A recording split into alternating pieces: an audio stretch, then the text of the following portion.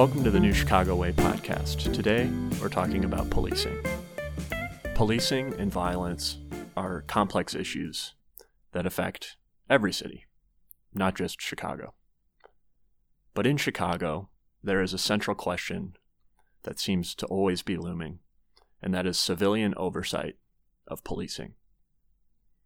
Currently, we have offices that seem to offer this in name only, but at the end of the day, those who oversee policing in the city of Chicago, all the controversy and problems and even successes that come along with it, are the mayor and the police chief. Today we're talking with Richard Tefank. He's the executive director of the LA Police Commission, and that's their body for civilian oversight of policing.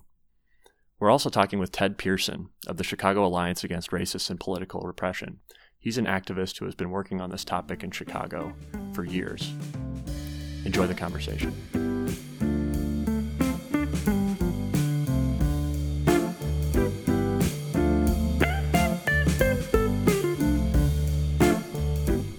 Richard Tefank and Ted Pearson, welcome to the New Chicago Way podcast. Thanks so much for being on. You're very welcome. Thanks for having us. Richard, I thought we would start with you. I was just wondering if you could talk briefly about, obviously, we talk a lot in our chapter in the book about Los Angeles's policing reputation and effectiveness being just as conspicuous in the wake of Rodney King as Chicago is now. And there's been really an incredible transformation in terms of the governance of police and outcomes. And I was wondering if you could shed some light on that. Sure. The Board of Police Commissioners in Los Angeles has been in existence for almost 100 years. It is made up currently of 5 members of the community who are appointed by the mayor, confirmed by the city council, and they become, in the city charter, the head of the Los Angeles Police Department. They are the policy-making body of the department, and the chief of police, who reports to the Board of Police Commissioners, along with myself and our inspector general. The chief is the operating officer of the department for all intents and purposes. Commission establishes policy, chief implements policy, and is responsible for the day-to-day operations. In June of 2001, the city entered into a federal consent decree, which was in effect for from June of 2001 through July of 2011, when we then transitioned to a transition agreement for 2 years, and in July of 2013, that process was concluded after 12 years. And the transition of the department then is night and day. The department moved to a much more collaborative department with the community. Clearly, the efforts in restructuring the organization, establishing outreach to the community, and internal checks and controls on the internal operation of the department, training, accountability, discipline, investigations of incidents that occur, made that transition possible. And again, I've been here since December of 2003. And can tell you in that almost 16 years I've been here, the transition from when I got here to today, it's a totally different department. And without the federal consent decree and the leadership of the Board of Police Commissioners and Chief Bill Bratton, and followed by Chief Charlie Beck, and now succeeded by Chief Mike Moore, those transitions would not have been part of the culture of the department. So it is just a totally changed department. I'm curious we talked a bit about sort of the mayor's involvement in appointing those members, and then, of course, the city council, which is robust and acts as a check on the mayor oftentimes in Los Angeles, then confirms those members. After that point, Richard, what involvement does the mayor really have in policing in the city of Los Angeles? Well, clearly the mayor is always going to have a role in the policing in Los Angeles. The mayor and the chief have very frequent meetings along with the president of the Board of Police Commissioners. There is involvement in discussion about mayor's priorities as he would want to move the city in certain directions, and if that involves a law enforcement component, the chief of police is involved in that. But As to the day-to-day oversight and operation of the department and direction to the department, that just does not occur. There's a deputy mayor for public safety who has responsibility for oversight of emergency management, fire department, and police department. But from a daily oversight of the department, that is left to the Board of Police Commissioners, who establish policy, make policy for the department, and basically are involved in the day-to-day oversight. And Richard, this is sort of my last kind of question for you, and we can switch to Ted's perspective here in Chicago. But in Chicago, as Ted can certainly speak to, when it comes to policing and a lot of other aspects of city government, not just police, but fire and laborers and really anyone, we oftentimes have law via collective bargaining agreement. And California takes a very different approach than we do here with the Public Safety Peace Officers Bill of Rights at the state level that kind of takes that out of the local collective bargaining process. Could you talk a little bit about the role of collective bargaining in effective policing? Sure. Well, as you mentioned, in California, the state Peace Officers Bill of Rights is the leading document in that, and that the city would have to comply with that. As to the collective bargaining in the city, it is generally going to be about wages and benefits. It very little has to do with police operations. There'll be some things in there regarding work schedules and those type of things, but as to overall giving directions to the chief of police about how the department can police the city, et cetera, that is just not part of our collective bargaining process.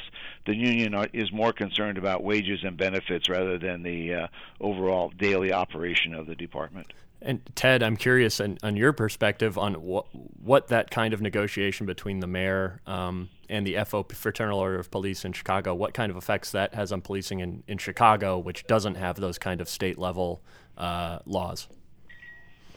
Well, in Chicago and in Illinois, there's also a police Bill of Rights, which is established by statute, by state statute, and the contract of the Fraternal Order of Police includes that and goes beyond it to give the police rights that nobody else has.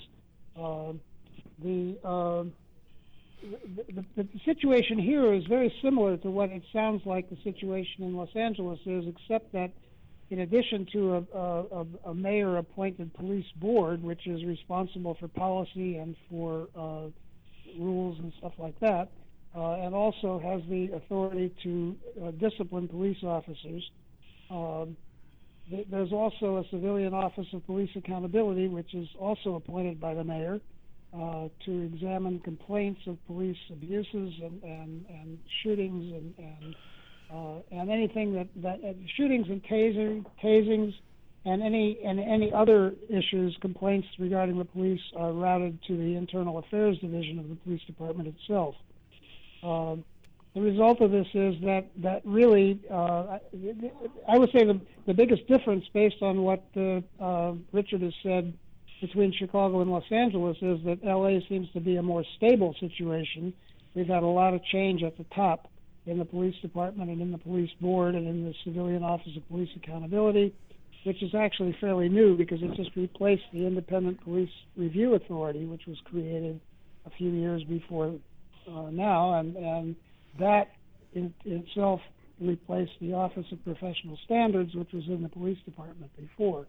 The bottom line, however, is that nothing really has changed. That the police still shoot and kill a large number of people relatively. In fact, although I have to say I looked at the figures on the Washington Post database, and it appears that Los Angeles actually shoots and kills about twice as many people as Chicago police do. But regardless, Chicago, the community in Chicago has taken up the demand for community control of the police in a very big way since especially since the murder of Laquan McDonald a few years ago. And our organization is part of that movement, and we've proposed, and it's gotten very broad support, a Civilian Police Accountability Council to replace the existing structure of the police board, COPA, and the IAD. It would be an elected body instead of appointed, and it would have all of the authority that the current structure has, plus the authority to actually appoint the police superintendent. And there's a lot of other details, but that's the main difference. Ted, and that's what we're proposing, and a lot of people are supporting that. So that's sort of in a nutshell. Ted, this is Ed Backrack, and I wanted to go a little bit further with that. Is the gist of your proposal really to take the control of this civilian police accountability out of the hands of the mayor? Is that the gist of it? Yes. Yeah. And so as we were studying the Los Angeles Police Commission, we saw that it had a lot of safeguards in there. It didn't take things completely out of the control of the mayor, but quite a bit. I mean, the mayor would have trouble removing somebody from the police commission in Los Angeles because they can appeal it to the city council. But Richard, what I'd like to ask you, we in the book were so admiring of the Los Angeles Police Commission, but that same commission structure was there when the police department reached its nadir. So is that structure a good structure? Is it got its flaws? Was it changed in light of the consent decree? Was that question for me? I'm sorry, yes, there was some background noise. I couldn't hear it. Yes, Richard. That's a question for you, Richard. That was the mayor of Chicago calling. He's asking you to get off the podcast. As to the structure and the role of the police commission, no, there was no changes that occurred as a result of the federal consent decree. I believe what occurred that was different is there became a clear focus on the fact that the Board of Police Commissioners was seen by the federal judge and by the federal monitor as the entity when this consent decree was concluded, that it was their responsibility to ensure that another consent decree never occurred again. And the focus of the commission became much more involved in the oversight of the department on all levels. And that would be the only change, I believe, in the structure. There were some minor structures that occurred as to the selection of the chief of police that were in the early 90s as a result of the civil unrest following the Rodney King verdict. That's when the position of executive director was created and the position of inspector general was created, and our offices were staffed. But I believe that during the consent decree, the big change was the focus of the police commission assuming the role of the federal monitor and the federal judge when the consent decree was over. And one of the key parts of the federal monitor's final report of the consent decree was that now that they have concluded their work, it will be up to succeeding mayors and police commission members as to there be no slippage going back again for the LAPD. And that certainly has not been the case in the time that we have been out of the consent decree now for almost 6 years. So the couple of one observation and then a couple more questions.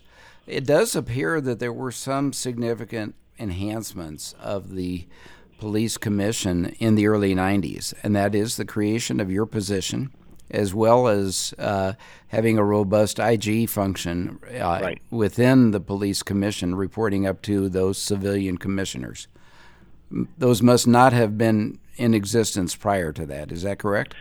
That's correct. What was in place before then, there was no inspector general at all, and the position that I occupy now, was actually a command staff position assigned by the chief of police to oversee the police commission. So it's the fox watching the hen house, basically, and that was one of the key features that the change that was recommended by the Christopher Commission in the early 90s was that my position should be a civilian employee, not reporting to the chief of police, a member of the department with staff assigned to my office who does not report to the chief of police, and then ultimately the inspector general with the same requirements. A civilian not reporting to the department, and the staff members assigned to his office not reporting to the department either. I see. Very good structures. So a couple of comments about consent decree, and I do want to go back to a topic that Austin mentioned. We now have a consent decree, a 232-page consent decree. But like our state peace officers' Bill of Rights, nothing in the consent decree shall contravene any collective bargaining agreement between the police and the city. And you don't have anything like that in your or you did not have anything like that in your consent decree. Is that correct, Richard? That's correct. There was nothing about the collective bargaining agreement at all in our consent decree. It was all about operations of the department. The union became involved in the consent decree because it did have an impact on working conditions, but that was just to be an intervener was the term that was used. But they ultimately were very cooperative in the process. I mean, there were some areas in the consent decree where they took some exceptions to requiring financial disclosure of officers assigned to gang units and to narcotic units, but through working with the commission and working through the courts and with the federal monitor, we were able to get that resolved, and that requirement continues to today. So, but nothing as far as outlining any requirements that the consent decree had to have in their memorandums of understanding.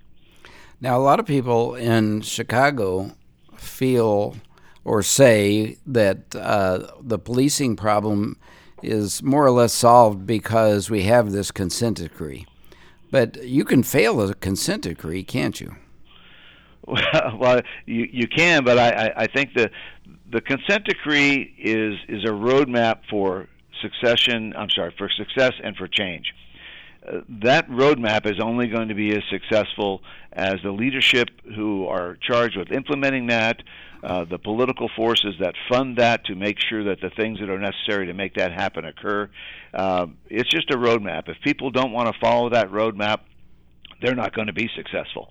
And, in our case, it took a committed commission, a committed council, committed mayor, and a committed chief of police with funding and the appropriate efforts to go forward and make the changes. And over a period of time, they occurred. Were there some problems along the way? Of course there were. And were there some setbacks? Of course. But at the end of the day, it was all pushing it forward. And I think that it was under the leadership of all those entities I spoke about, both within the department and external to the elected body. Ted, I'm curious. Could I say something here about Chicago? Yeah, I'm curious what you think about our consent decree. Obviously, it doesn't establish the civilian oversight that your group has been pushing. But what do you think, if any, could be the positive effects of federal oversight of policing in Chicago? Well, first of all, the consent decree doesn't really change very much. It adopts a number of reforms, but it depends entirely on the police department to implement them and the city. And some of them actually will run afoul of the contract between the FOP and the city. Right. And the big difference between what we're proposing and all of these other proposals, including the consent decree, is that the council, the Civilian Police Accountability Council, would actually negotiate the contract with the FOP instead of the city corporation council and law department. And it would be based on input from the communities, because the elected representatives would receive that input. They would each one would have an office in the community that they're elected from, where they would receive complaints and have meetings and discussions, and it would be a much broader democracy involved in the actual implementation of both the consent decree and the development of a new contract with the police union. The current contract really sets up a situation in which the police have virtual carte blanche. They can do anything they want, and they're so heavily protected from any kind of prosecution or discipline that they act as if they are a law unto themselves, and they're deeply resented by many people, especially in communities of black and brown people, where they just ride roughshod over the rights of the people. And that's reflected in the number of people that they've killed, the number of false arrests and wrongful convictions that have taken place based on tortured confessions. Chicago is the torture capital of the country when it comes to police torture. And people are demanding a change, and these the setup that we have now, which very closely mirrors what it sounds like is in Los Angeles, is just not doing the job. It's just providing more and more cover-up for police crimes. Ted, That's what's happening. Yes, Ted. So your organization has this far-reaching proposal for a police commission. That's what I call it. You call it a council. There is another community group, the Grassroots Alliance for Police Accountability, that has another measure, and I think some members of the public in Chicago are a little confused about the difference. Could you briefly distinguish your proposal from what their proposal is? Yeah, well, their proposal also calls for election of a council from the police districts, but then that council in turn elects another council of a much smaller body that then has some authority over the police board, the COPA, and the IAD. It doesn't really change the structure at all, but it does provide some greater democratic input from the communities into that structure. It still depends entirely on the mayor for approval and the city council. Everything has to go through the mayor and the city council. And only in the cases where the mayor absolutely refuses to abide by proposals made by that council would the council have the authority to insist on its position. Whereas in our view, at least, it doesn't really change very much. It does provide a fig leaf of democracy and election of a body that will in turn appoint another body. It adds several layers of bureaucracy to the existing bureaucracy without really changing very much. Mm-hmm. One thing I wonder about with your council, but I want to come back and build a context for this with Richard. Your police commissioners, you have 5 police commissioners, is that correct? That's correct. And how many hours a week do they work in their job as a police commissioner? How many days a week? Well, they are here generally all day on a Tuesday every week because that's when our commission meetings take place. So, and then they will have periodic meetings during the week. The president of the commission, which is a rotating position elected by the body, will have more hours that they will spend. But I would say on average, with the preparation of reading the agenda materials and reading the cases that are going to be considered in closed session, and those would be officer-involved shooting cases and other deadly use of force cases, the president probably puts in at least 20 hours a week, and the other commissioners, I would say, 10 to 15 hours on average. You know, again, some weeks could be more, some could be less, and they're compensated. They are not compensated at all. They receive zero compensation. I see. And in Chicago, the council that we're proposing, all of the elected representatives would be full-time. They would be paid the same amount as aldermen are paid, and they would have staffs of investigators and others who can help them carry out their duties in the district. So that's a very big difference. Mm-hmm. One other recommendation we make in this chapter, and it kind of it involves not only policing but also settlements, which are directly related to it, is the idea of an elected city attorney. You have one in Los Angeles. Is that correct, Richard? Yes, our city attorney is elected to a 4-year term. Yeah. And could you conceive of a structure where you did not have that and the city attorney worked for the mayor in the mayor's office?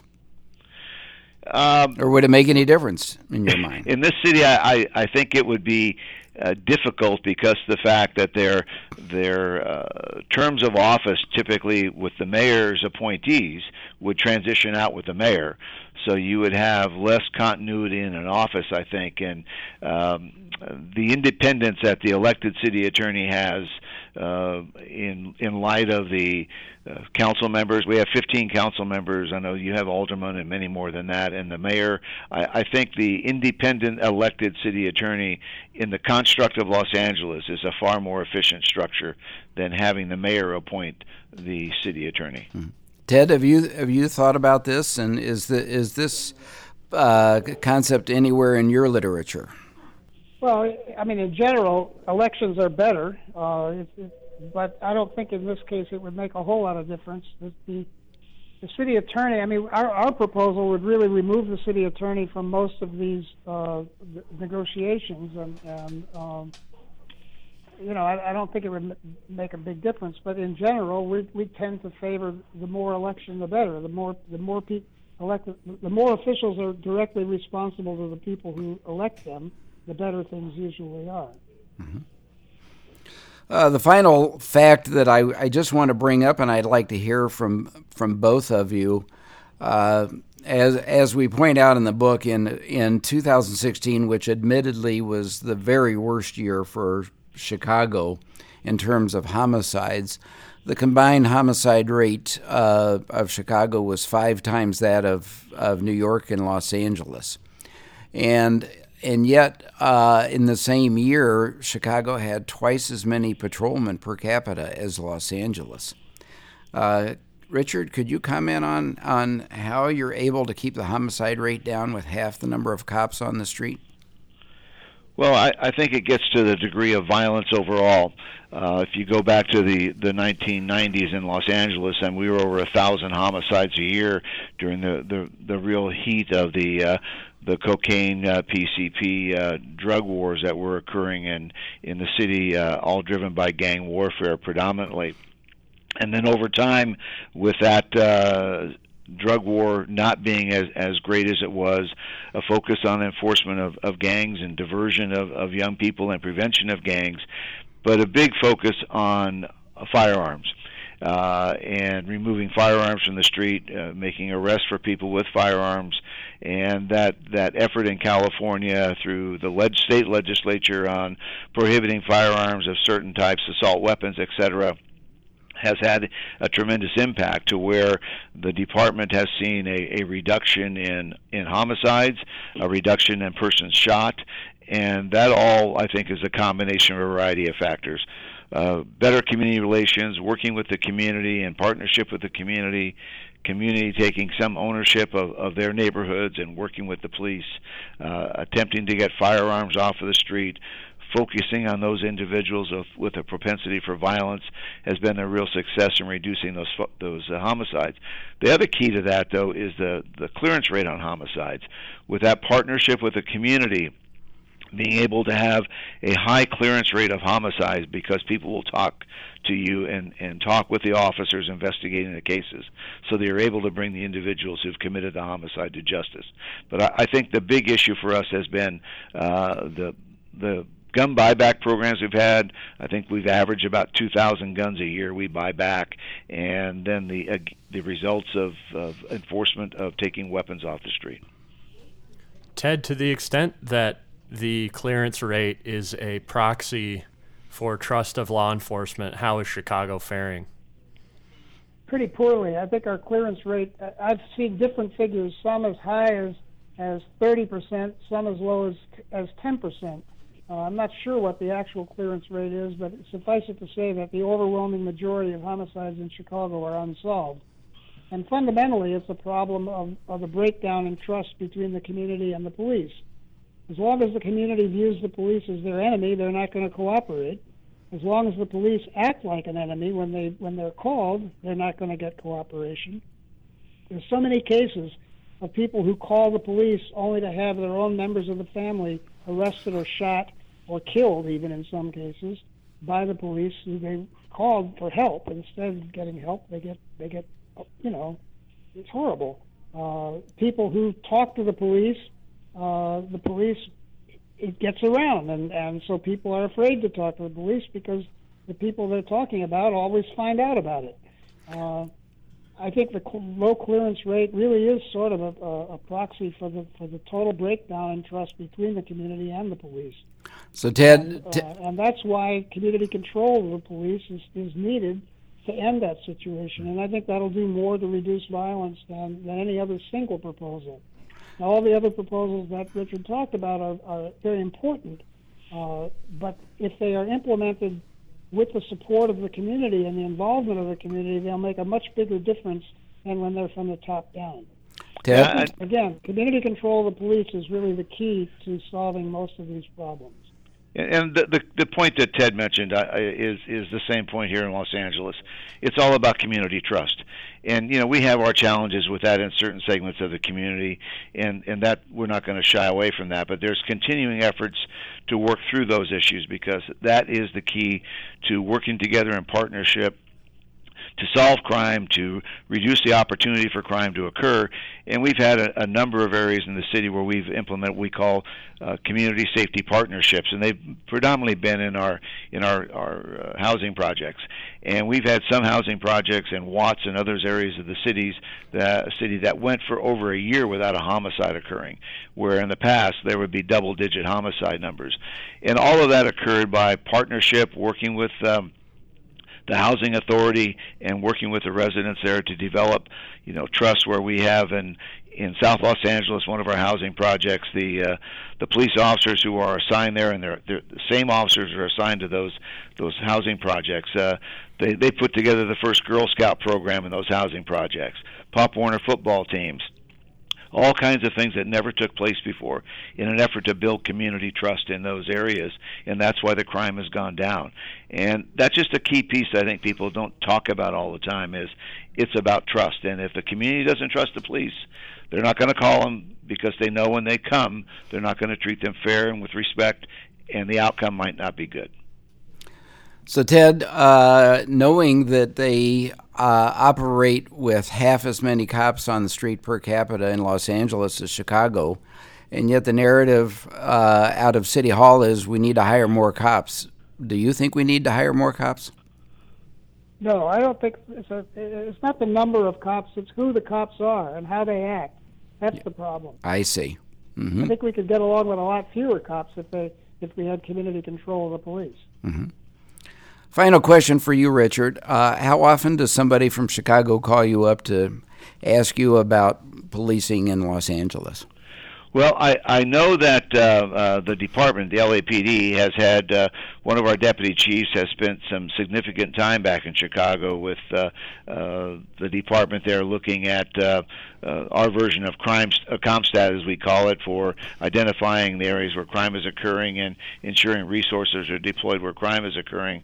But as to calling my office and speaking with me, other than the conversations you and I've had, Ed, as you researched your book, and then today I've had some conversations with the Grassroots Alliance folks that you spoke about earlier when they were doing their research on the Los Angeles Commission model, but that's about it. Mm-hmm.